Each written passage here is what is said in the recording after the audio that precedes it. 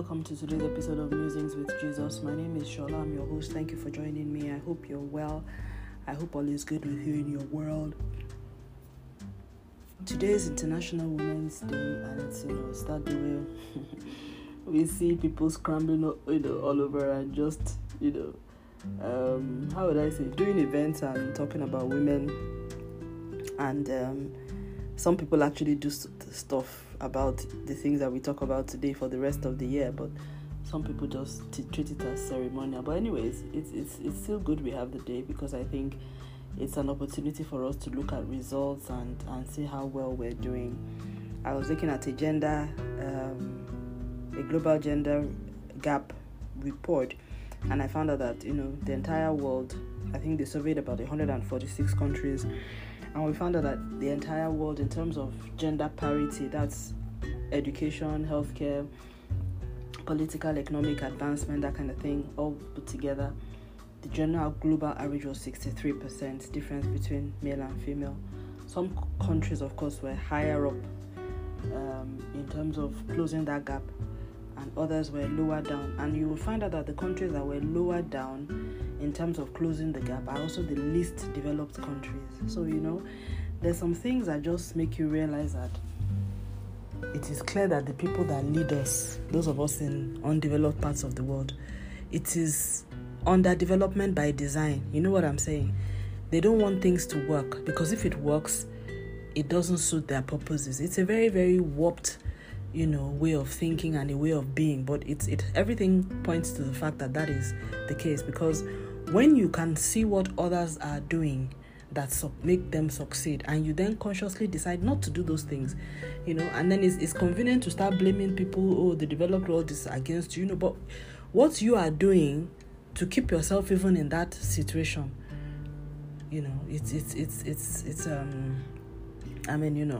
for us in Nigeria, I think recent occurrences have shown us that Nigeria is underdeveloped or poor, not because it is really poor, but because the chaos, the incompetence, the corruption plays to the agenda of certain people in positions of power.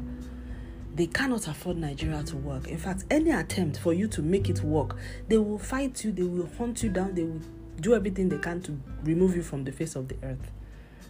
Because the chaos, the dysfunctionality of the system works to their favor. So even when you by chance create a system that works, before your very eyes, they will unravel it and have every legal security support to back up and protect that illegal unraveling. And when you come and try to be Mr. Transparency and say, no, this is not right, this is not the they will so come at you. Anyway, this. There was a video I was watching, a young girl after the elections. It was supposed to be a skit, but the girl was very emotional. She started crying and she was like, what kind of world is this? She was talking about what happened, what we saw. And it brought tears to my eyes, because I could identify with the way she was feeling. And I started feeling that way in the last 2 years when I went through some things that made me realize that evil was real. It's one thing to read about the devil, it's one thing to see, to experience certain things, but when you see there's certain things you pass through, you realize that there is evil in the world, and evil is evil. You become somebody who recognizes evil so easily that wherever you see evil, you want to put a stop to it, you want to resist it, because you've seen what evil can do. And so when I watched that thing, I understood.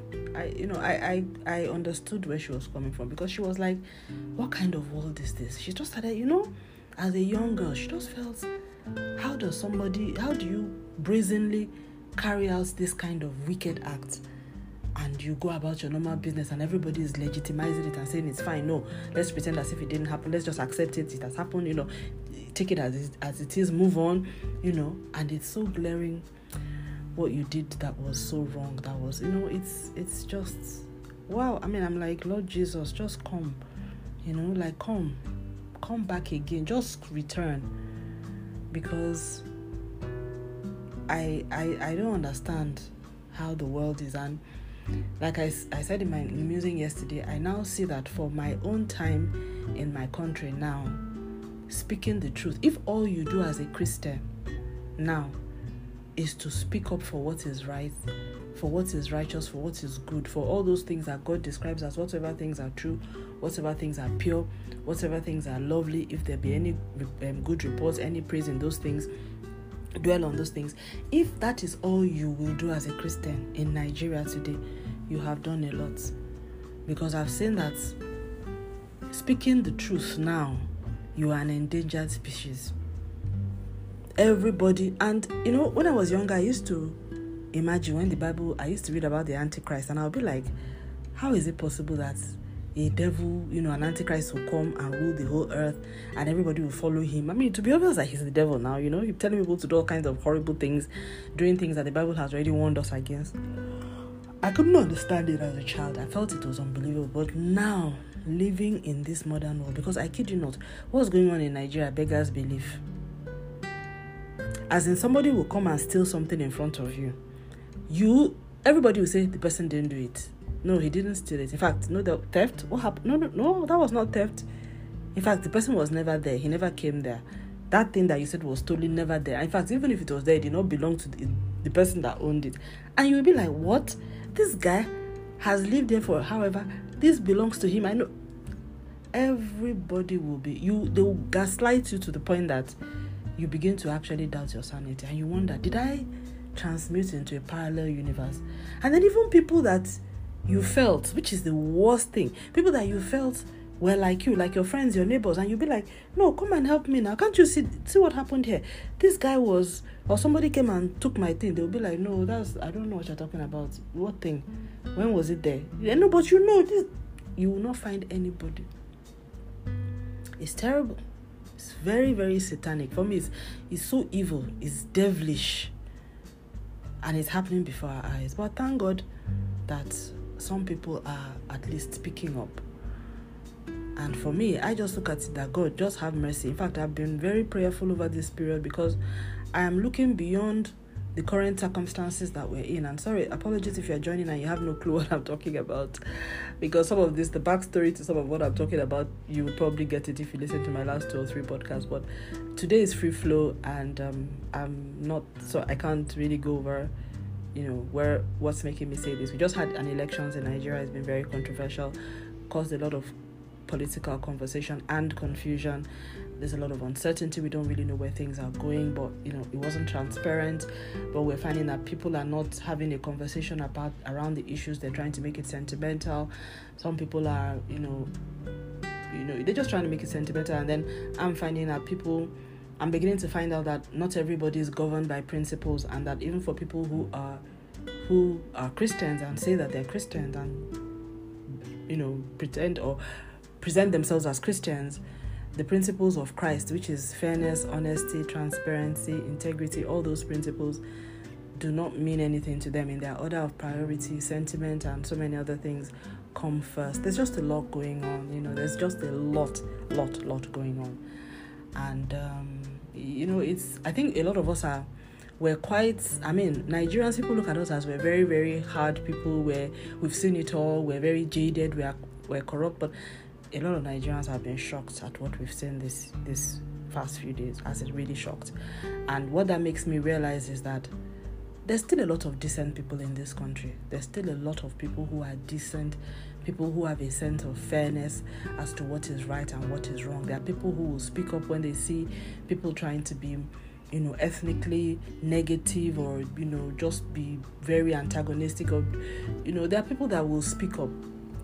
And even though there is a herd of people who are very negative and very, very destructive, and I get strength from the Bible, because the Bible doesn't tell us to compromise.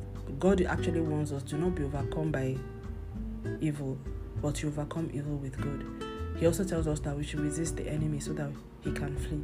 The worst thing you can do for the devil and for evil, wherever we find it, is to not resist, or to give in, or to compromise. The devil will run you over and he will take everything. And what I detest about the devil is his absolute lack of mercy. The Bible describes him in Isaiah 14 as he that does not open the door of his prisons. And you know, like whenever I meditate on that verse, I'm like, wow. Because every prison of the world, even North Korea, Kim Jong-un, has released prisoners before. Do you understand? Putin has released prisoners. People survived even the worst. I mean, I don't want to, places that you can imagine. But Satan is described as, once you enter his prison, he will not use his own hand to unlock that prison for you. There's no amnesty, there's no parole, there's nothing. Except somebody comes from the kingdom of light to come and release that person from that prison. The kingdom of darkness on their own will not release that person. So you can imagine, they don't have mercy, merciless. So you don't ever want to be beholden to them. Never. So I pray that the forces of light will overcome the darkness in Nigeria, in Nigerian politics, in the Nigerian society, in our economy particularly. Because what happens in Nigeria has a lot of impact for Black people all over the world, Africans, and for the nations as well. So I pray that God will give us the wisdom that we need to do that which we have to. That's my utmost prayer. And that, God leads his children aright, helps us to find our way and, to do what we should be doing. And by his wisdom, by his mercy, and all to his praise and glory. I will continue my attitude of prayer. Every day I lift up the nation to God and I say, God, just have mercy, glorify your name. Because we've seen a lot of evil in Nigeria and there has been no respite. There has been no respite. So I don't want, I think we need a little bit of a respite, The bloodshed has just been unrelenting. But I'm just praying that Lord will help us and that we as Christians will know what we need to do at this time to fulfill his praise and his glory. In Jesus' name. Thank you very much for listening. God bless you. Stay lifted and have a wonderful day. In the name of our Lord and Savior, Jesus Christ. Amen.